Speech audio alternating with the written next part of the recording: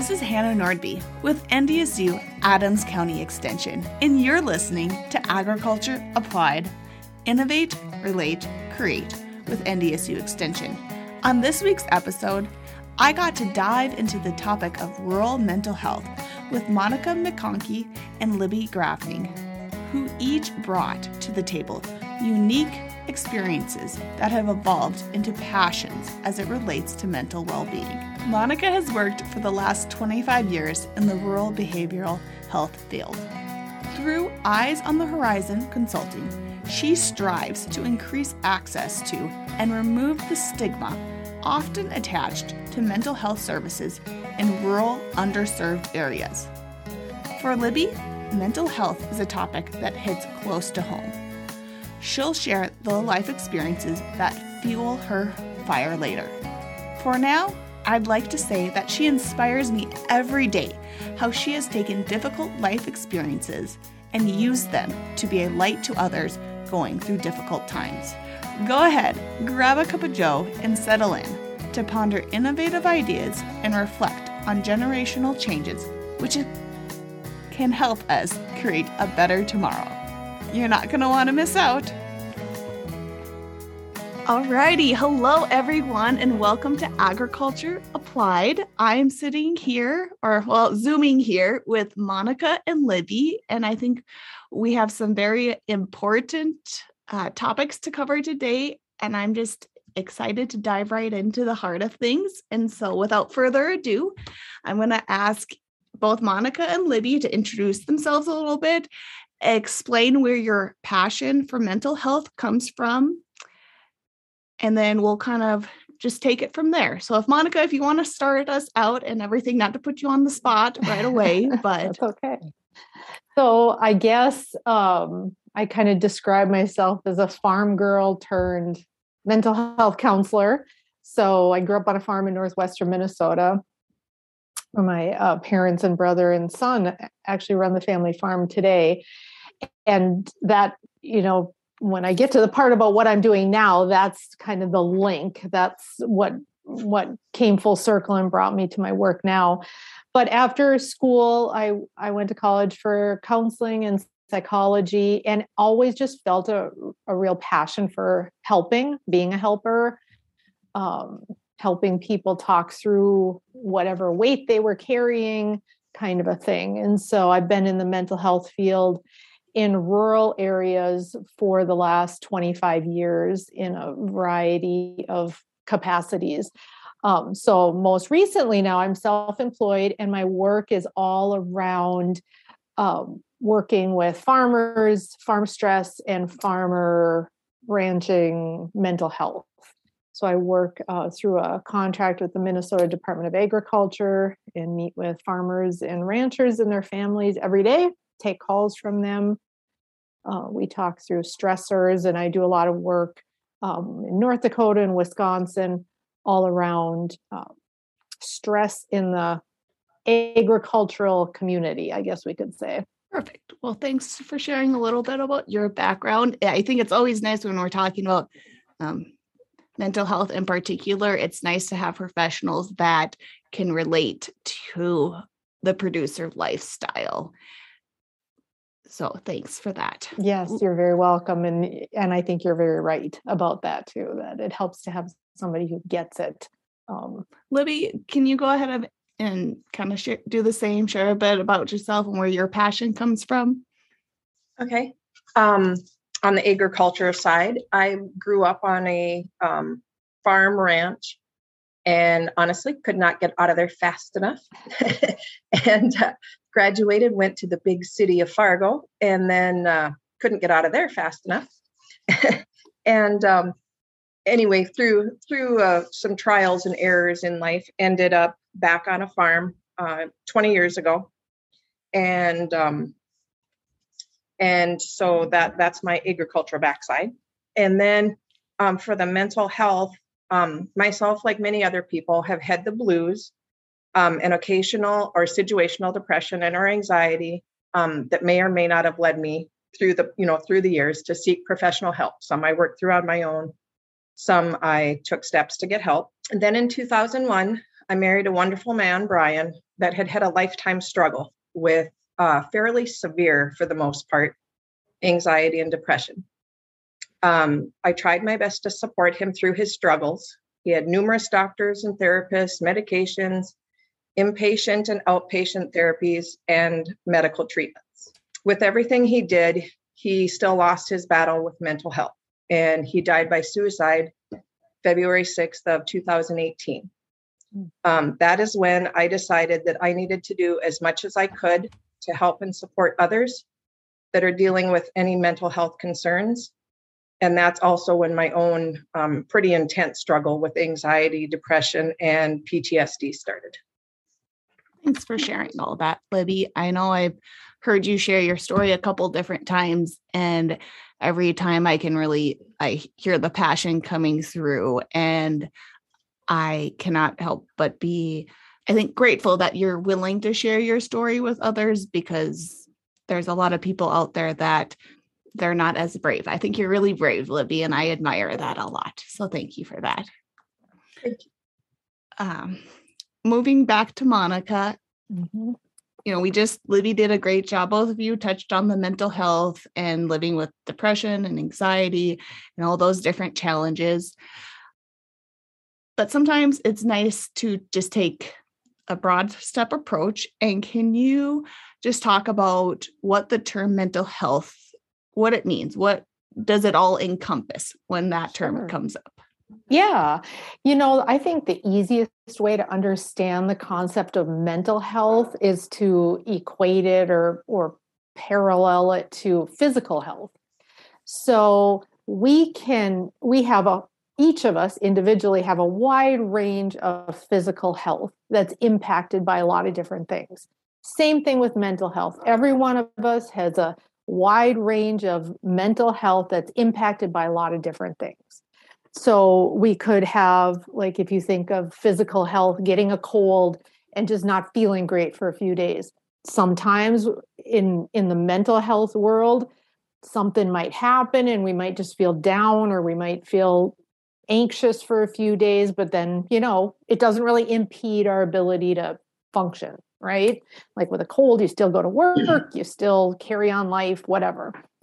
But let's say that, like with physical health, you have to do kidney dialysis, or you are a diabetic and you need medication and watch your diet. And so that kind of bumps up the care and concern in the physical health realm, right? You have to be really intentional every day to take care of that issue that you're having. Same thing in mental health. Sometimes because of genetics, because of environment, because of, stressors we're under, we can struggle with symptoms of depression and anxiety. And if enough of those symptoms are present, we can even be diagnosed with depressive disorder, anxious disorder.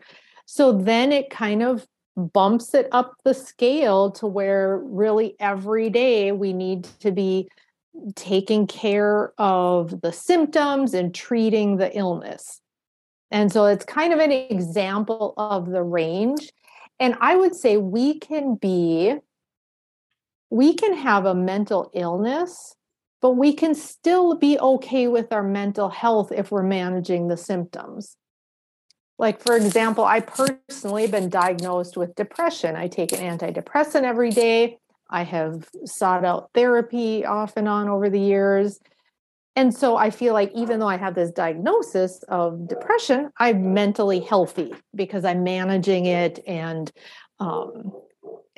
going on, able to fulfill my daily life. So I don't know if that makes sense. Mental health in general is kind of around our emotions, our thinking, and our feelings, kind of all in one vast ball, I guess you could say, that they all get clumped together when we're talking mental health. Right. And I think that's the perfect way to kind of lead into my next question is, right, there's, I don't know if situational anxiety or blues, and then it's when those feelings are lingering for a longer period of time. And so, we're going to start dialing things down a little bit more, starting with oneself. Okay, so this question is for the listener that they recognize that they're struggling.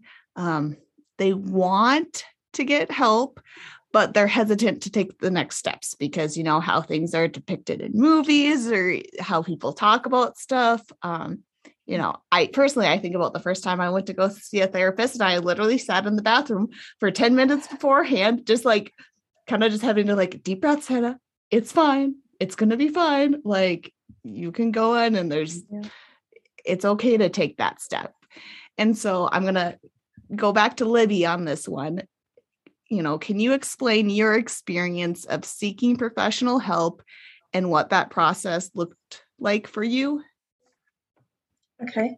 I guess so. Years ago, I sought some help and some medication for about 6 months.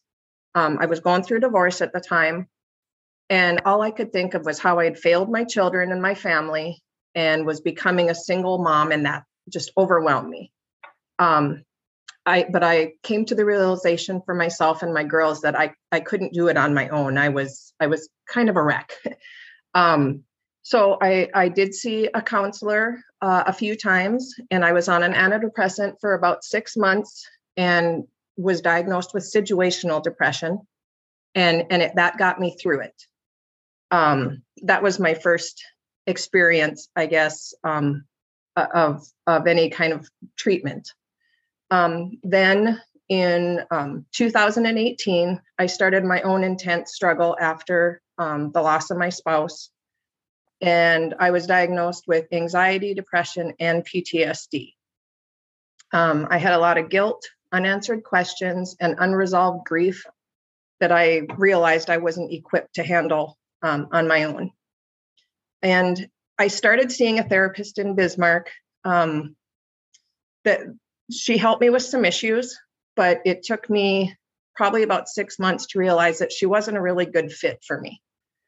She did help me through some problems, but we just weren't a good fit. So I stepped back and tried the self-help books and some programs and YouTube videos, and just again tried to do it on my own, and realized that I wasn't really moving forward. I was just kind of spinning my wheels. So then I decided to try a new therapist, and she was a godsend. She helped me through talking therapy. She did processing, and she made me do homework. And then she also did EMDR, which is an eye movement desensitization and reprocessing therapy, which I highly recommend for anyone that has any kind of trauma or PTSD. It was amazing how fast I felt a lot better. Anyway, she helped me work through so many things in my life that I thought I had worked through in the past, when really I had just kind of buried them and kind of pretended they didn't exist. Then I ended up moving to Bismarck, so I was away from that therapist. And so here I've started attending support groups, and then I still host a support group back in Hettinger. And then I've recently just started doing some video therapy through the VA. This COVID has thrown a wrench in a lot of stuff for a lot of people. And with work schedules and everything, that just seems to be what's working for me now. And I just realized that for lack of a better word, I kind of got stuck again and needed a little bit of a tune-up. So I decided that was the step. The one thing that I've learned throughout the years is you have to have the right fit. If you try someone and you don't feel comfortable, you don't feel like you can be open and honest, or just that you're not getting, for lack of good advice or advice that works for you, stop seeing them and get into someone else. Not everybody's a good fit for everyone. And then again, the main thing is just be open and honest, and just saying it out loud, or even if you can't say it out loud, writing it down and ripping up the paper, burning the paper, doing whatever, just it gives you the power back. And that sounds kind of silly that doing something so simple can, but just getting it out of your head can give you the power back of your life and of your mind. And it's just amazing. And I think it's important for listeners to keep in mind that everybody's coping mechanisms are going to need to be different. Like I have one friend, and exercise is really like her thing. When I'm feeling anxious and overwhelmed, I love to journal it out. Granted, I'm single and I live by myself. So unless I'm going to get on the phone with somebody, I don't have that other person to talk to. So and you can only call friends so many times. And then they're like, okay, I'm just kidding. They would listen to me at any time of day. But journaling helps me think things through. And as I'm journaling, I know my favorite question is like, okay, Hannah, you're feeling anxious. Why are you feeling anxious? I'm like, well, because I don't want to upset this person. And I'm like, well, why are you so concerned about upsetting this person? And then what I often find, at least for me, is just like, if something's giving me anxiety, it's just because I really care and I'm a caring person. And then it's easier for you or me to give myself some compassion and some grace and be like, okay, Hannah, deep breath. Mm-hmm. But that, again, like everybody's coping mechanisms are going to be a little bit different. Monica, can you, as Libby was talking, I jotted down a couple questions. One of them is Libby mentioned how she was diagnosed with clinical depression, and you've mentioned that as well. Mm-hmm. What does that diagnostic process look like just in general? Because I feel like it's going to be a little bit different, but also pretty similar for the most part too across the board. Yeah. So I think Libby and I actually had two different routes of gaining that diagnosis. If I was hearing her story the right way, and tell me if I'm wrong. But for me, I was just feeling so low and so unmotivated and so emotional. And I called my regular doctor, my practitioner, and I went and saw her, and I was like, I cannot keep feeling like this. What is going on? Me thinking, here I'm a counselor and have been for years. And I'm thinking, oh no, it must be something physical. It must be my thyroid levels or something, which could be, that's legitimate.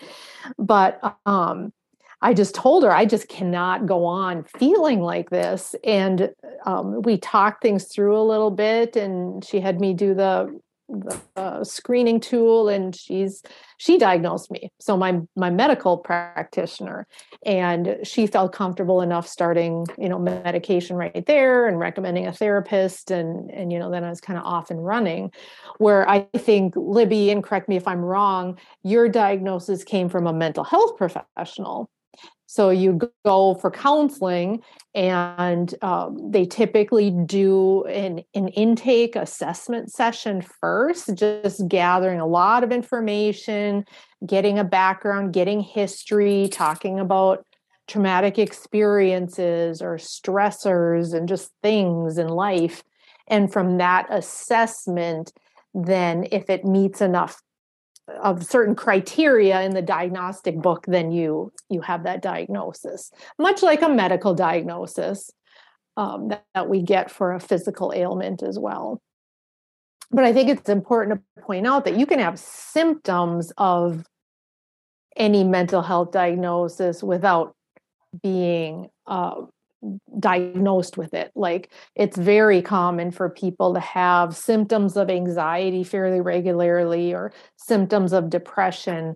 And sometimes they can manage it on their own. Sometimes they may seek out a friend or a pastor or somebody to talk to about it.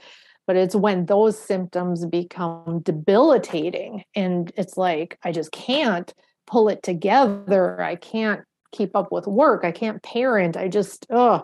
Then it's time, to really be sure you're seeking that professional help, because it's infringing on your ability to day-to-day do things. I work with farmers that, guess what? They can't call in sick and take PTO if they're not feeling right. And so sometimes it progresses to the level that you start to see some decline on the farm or with the livestock because of their mental health struggles. So don't put off getting help, I guess is what I'm saying. Another thought I also had was Libby was sharing a couple techniques that have helped her. And so let's say you're a listener and you're appreciating our conversation and you're like, oh, well, I go and I see a counselor and we've never done that before.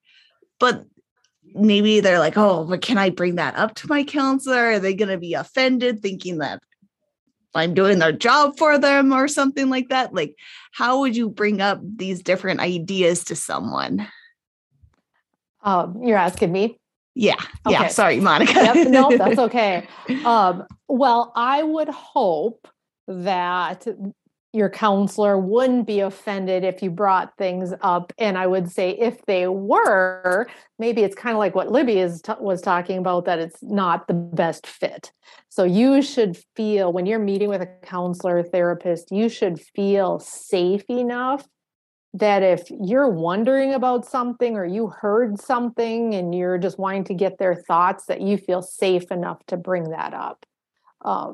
And hopefully they would welcome that, and it could be a great conversation. I love it when the people that I see have done kind of their own listening to things and investigating, and they try different things and they come back and let me know, and then we make a decision together. Do we want to keep digging into that and working on that? Should we try something else? Or, we process it. So yeah, you should feel open and able to throw things out to your therapist that you might want to try or that you're wondering about.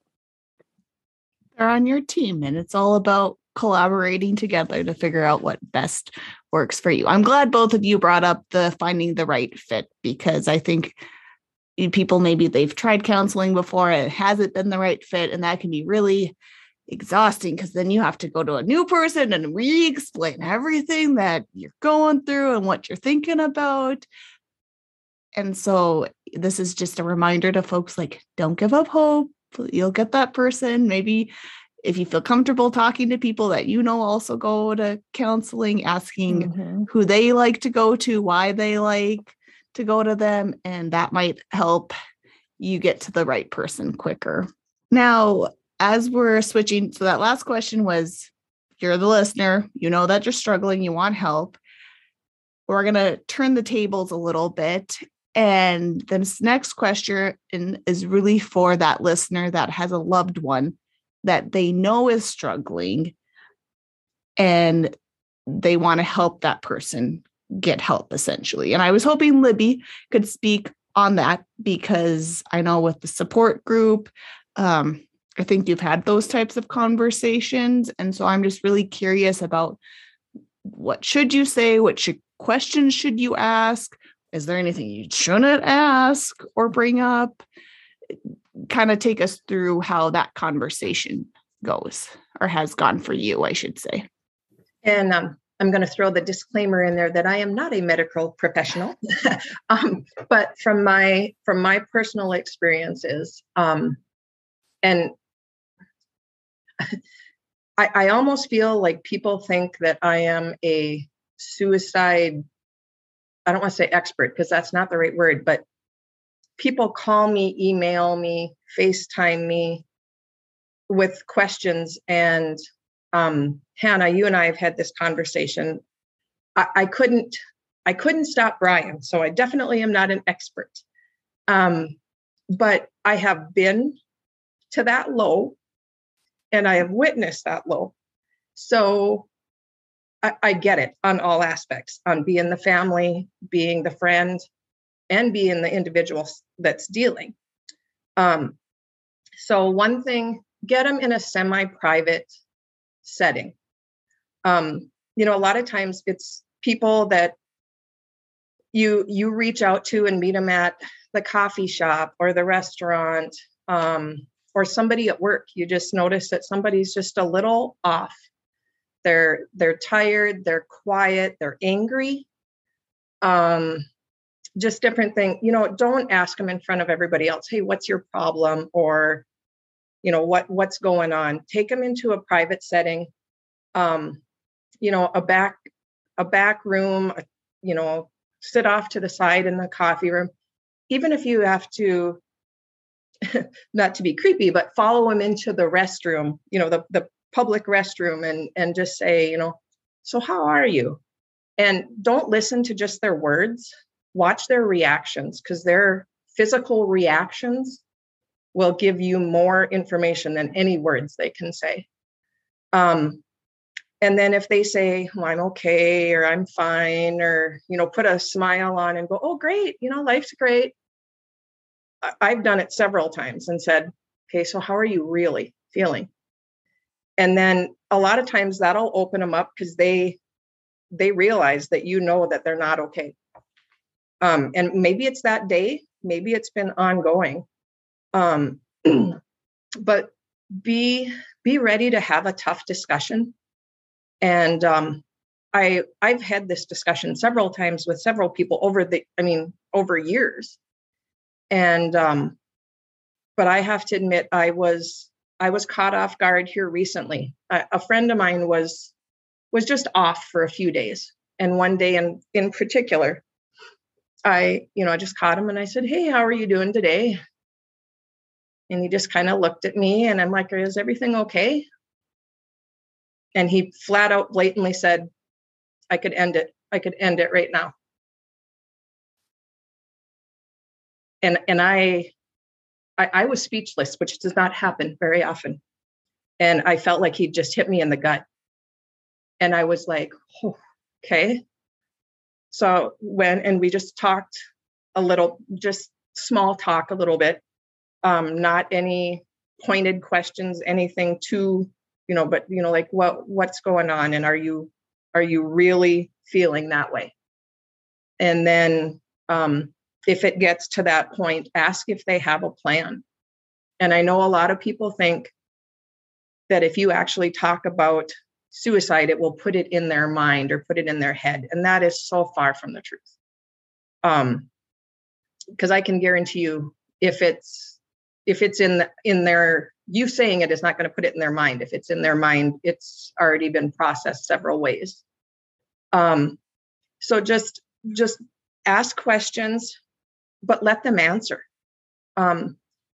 Don't point fingers, so to speak. Say, well, how would your family feel about that? Or how could you do that to your wife? They're already feeling low. They're feeling guilty. So I guess I don't know if there's any questions not to ask, but there are definite statements not to make. Don't tell them that's not fair. Don't say, how can you be so selfish? Things like that. Don't accuse, guilt, or blame them, because I can promise you they've been doing that to themselves. Most people just want to be heard and feel seen. So again, just ask them open-ended questions and then let them talk. One thing again that I think COVID has really done has made so many people scared and feel unseen. You're wearing a mask. You're supposed to keep your distance. For goodness sakes, if somebody coughs or sneezes, everybody looks at you like you have the plague. So just be open, be observant. That's one thing that I guess I see a lot of things that other people don't see. They ask me, well, what makes you think that? Or how did you see it? And to me, my response is, how didn't you? Like, how did you not realize that? Like, Hannah, if you saw me and I didn't say a word, or I sat over in the corner with my head down, that would be out of the norm for me. And same thing, if you see the calmest, nicest person be angry, rude, sarcastic, ask them how they're doing, because there's something going on. And I guess just my biggest thing is I am not a hugger. I never used to be a hugger at all. But that particular person that said that to me after we talked, and we kind of parted ways, and we talked and we parted ways throughout the day. At one point in time, I just walked up to him, gave him a little hug, and walked away. Didn't say a word, didn't whatever. And he was, but you could just feel the, I don't know, the release, the relaxation, I don't know what. And sometimes you just hug them, touch them on the shoulder, again, look them in the eye, just let them know that you see them and that they're a person and that what they're feeling is legitimate. Oh, so many different thoughts that are going through my mind right now as I was listening to you talk, Libby. I think the two things that really like stood out to me as far as like when you see somebody not acting like themselves, just like reaching out to them. And then I think about ag producers and how, and I can say this because my family is an ag producer. The other weekend, you guys, we were working cows and like I was in a bad mood. Like I woke up in a bad mood and I knew I was being crabby, and how I was working those cows was not how Hannah normally works cows. And like I just wanted to get done so then I could just like go and recruit and have some time to myself. And luckily, I mean, after we got done, and my brother was just like, Hannah, why were you acting like that? He was upset with me for me being crabby, which fair, totally fair. But it was one of those moments where I was like, Ty, I don't like acting like this. And I don't like working cows like this. And really, I just needed a hug. Like, you know, instead of being like, Hannah, why are you being such a crab apple? Just be like, hey, you're not acting like yourself. But it's so hard, I think, when you work with your family members. Sometimes we revert to bad habits, or, you know, there's the whole family aspect to things when you think about those farmers and ranchers and everything. But that was just a thought that crossed my mind. Is it's something we struggle with in the ag community. And then the other thought that also crossed my mind is, okay, you see somebody that's feeling down, but you don't want to approach that individual by yourself. I think in my experiences, it's been good. I work with a lot of different youth, and it's been me and another trusted adult. We've gone and worked with those youth when we can see they're out of tune. And it's been really nice because the other gal, she asks those more like pointed or more direct questions. And then like I get to play the, okay, deep breath, just keep breathing. And we each play to our strengths. And I remember we got done with this one conversation and I was like, oh my God, thank goodness you were there, because I couldn't have done that by myself. And so again, just reminding folks that they're important conversations, and don't put that pressure on yourself that you have to do it by yourself. I mean, don't take in just the random stranger on the street, but you are allowed for it to be a team effort. Let's speak on the different resources available, because I know at least in the Hettinger area, our mental health providers are booked out. Like you could decide that you're ready to talk to someone and you can't get in for months. And so, Monica, where can a person direct folks to? What resources are available? And then I'm hoping that we can put some of those resources in our episode link for people to go to.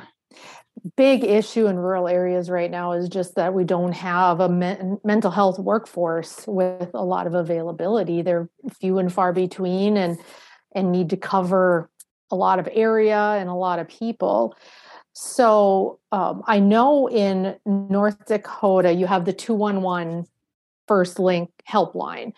And so as a first step, or it doesn't have to be a first step, but use that as a resource, because they can help you not just with mental health things, But if you're dealing with financial stress or housing issues or domestic violence or whatever, they have a huge, big resource database that they can help point you in the right direction.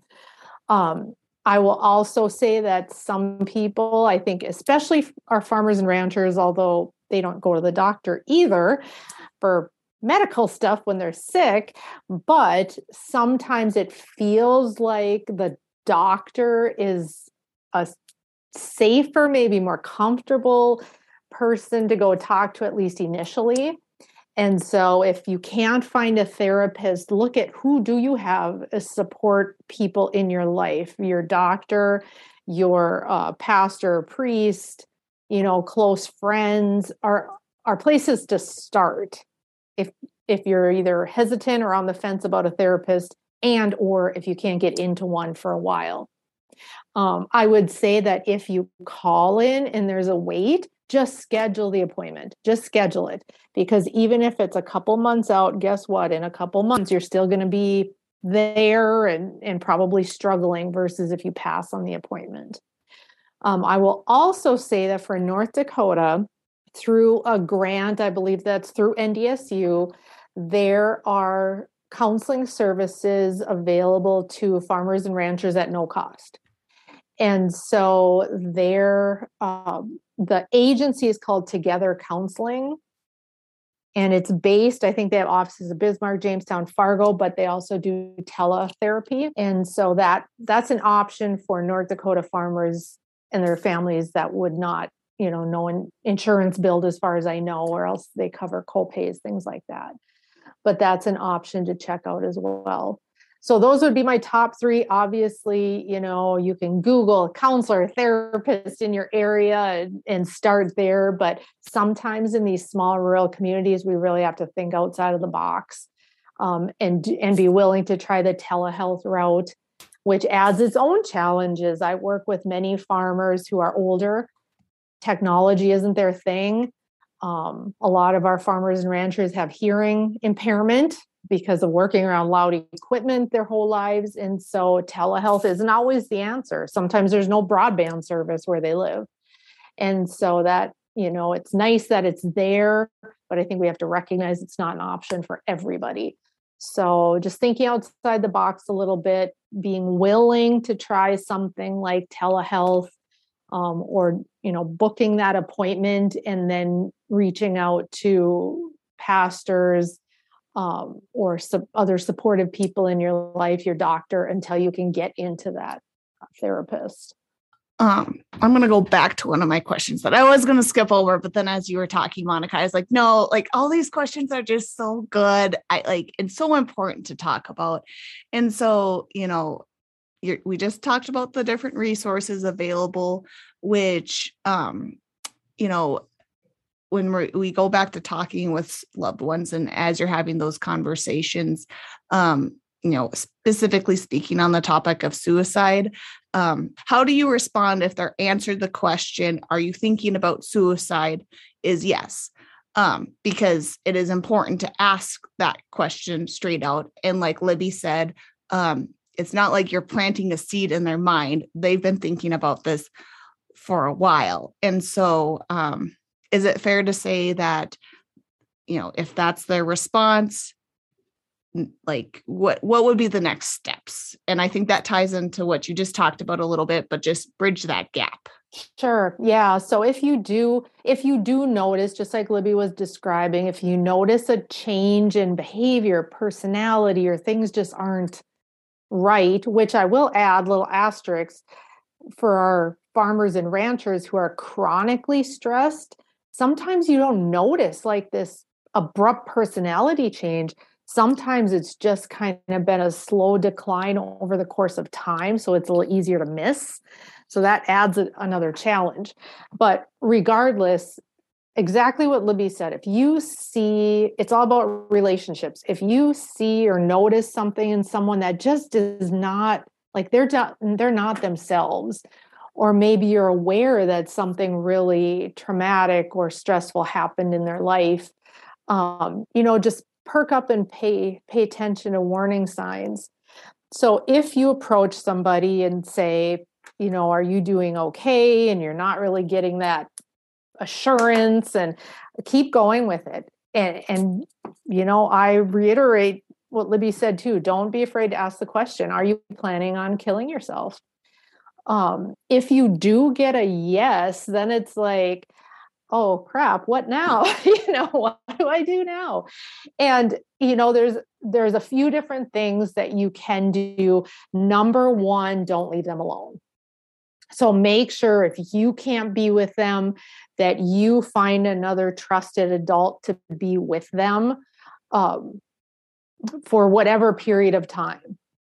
So ideally, if they say yes, then there's the rule of don't leave them alone. And then how can we get them services? Now, if it's like critical, where they have, let's say, a firearm out, or they have pills or whatever their means are, and they're in the place of moving forward with that, there's no time to mess around. It's call 911, get them to an emergency room. Think of it as life or death, because it is life or death. So apart from that, if it seems like they're just kind of thinking about it, maybe they have a plan, we still need to take it really seriously. And sometimes it's helpful to get a commitment from them to schedule an appointment to go see somebody and tell them, okay, I'm going to be checking back in with you to make sure you've made that appointment, or make sure you've gone and talked to the pastor, or do you want me to go with you to talk to somebody? Keep resources with you. So when they're there and they're struggling, offer to dial the number for them. Here, let's just call 211. Let's just call, the National Suicide Prevention Lifeline. And you can be that person that does the talking, and the hotline workers will guide you through what to do. Or maybe it's, let's book an appointment right now for you to go see a counselor if there's somebody available, or if there's crisis services available. So it's kind of like, once you get the answer to the question, then it's really around persuading them to get some help, and then moving forward with either following up that they've gotten that help, or handing off to somebody that is assisting them. So yeah, it's really difficult, and there's not one great answer, because we're all, especially in rural areas, we don't know what's available. Are there crisis teams? Are there not crisis teams? But there's always hotline numbers. There's always 911, and there's an emergency room somewhere around you. And so, if it's a significant threat that they're actually thinking about this, I would just take action. And a lot of people feel a little leery of doing that, because they think, oh, this person's going to be mad at me. They're going to think I've overstepped my bounds. They're going to tell me it's none of my business. But honestly, we would rather have someone alive and angry with us than gone. So don't hesitate to reach out and be involved and check in and see how they're doing and follow up. And I think that following up part is really important. I had a speaker say that if you tell them that you're going to check in 3 days, you better dang well check in 3 days. Set an alarm on your phone, write it down on your calendar, whatever you need to do, because that follow through is really important to that other individual. They want to know that they can count on somebody, and somebody cares about them and everything. Okay. So deep breath. At least I need to take a deep breath. This is some heavy stuff that we're going over. To wrap things up, my last, but definitely not least question is, we talk about the ripple effect, where one small gesture evolves to impact on a broader scale. And that's what helps me on these like big conversations. helps me take a deep breath and step back and not have the weight of the world on my shoulders. So for some listeners, for everybody listening, what are some small ways people can sprinkle in a little mental wellness, whether it's thoughts or activities, into their everyday lives or the lives of others? And I welcome whatever thoughts either of you have.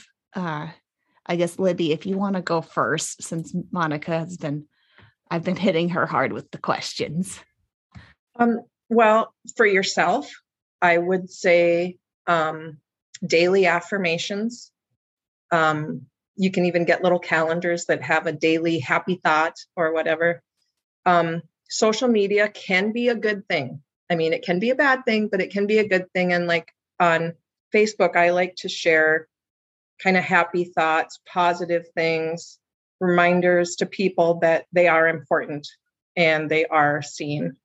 When it's in person, I would say, all you have to just smile. You see somebody, smile at them, say hi, especially if it's someone who, again, is hanging their head, trying not to be seen because they're self-conscious or just shy even. All you have to do is say hi to them or be sincere. But, compliment their shirt, their shoes, their jacket, their hair. Just, again, let them know that you see them and that you appreciate them. It can make a big difference. And if you're having a bad day, it can just, something so simple can pick you right up.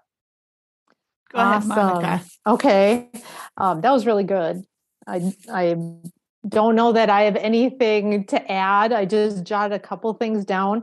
One thing for ourselves, sometimes we feel like there's a disconnect between our mental health and our basic needs like sleep and eating and drinking water. And so one core kind of base thing you can do to build mental wellness on is just take care of yourself physically.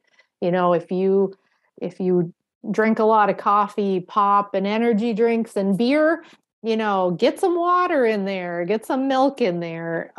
Make sure you're eating decent foods. That's really hard during our busy times of like planting and calving and harvest. But think ahead, get some healthy meals in there, because your physical health and how you physically feel is based on that. If you feel sick, if you feel run down, if you're not taking care of yourself, that directly affects your mental health and mental well-being.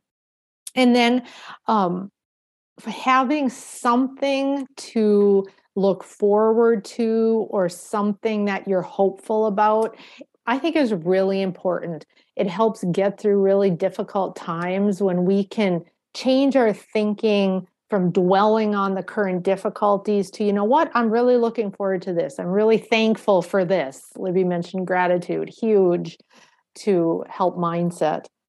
And then for other people, just listening, actively listening just to hear and understand what they're saying. Don't listen and be formulating your answers or trying to solve their problems. Just listen to them. And reassure people that they exist for a purpose. And they are, even if they don't feel like they know what that purpose is, you exist for a purpose, you are here for a purpose, and you're valued, cared about, loved. All the things. All the things. Okay, well, thank you both so much for sitting down with me. I've really appreciated this conversation and the different topics that we've covered. And so I would just like to say that's my gratitude for today. So thank you both. I also got in a yoga class just a little bit ago. And so I am just like cool, calm, and collected for now. But yeah, we'll make sure to put some of those different resources in the bio. And then I guess that's what I have, unless either of you have anything. Awesome. No, I thought it was really good. Thank you, Hannah. Thank you for listening to Agriculture Applied. This podcast is brought to you by NDSU Adams County Extension, host Hannah Nordby, and editor Nora Larson. Special thanks to Strong Coffee and Peanut Butter for making this episode possible. Have safe, be fun, and watch for deer.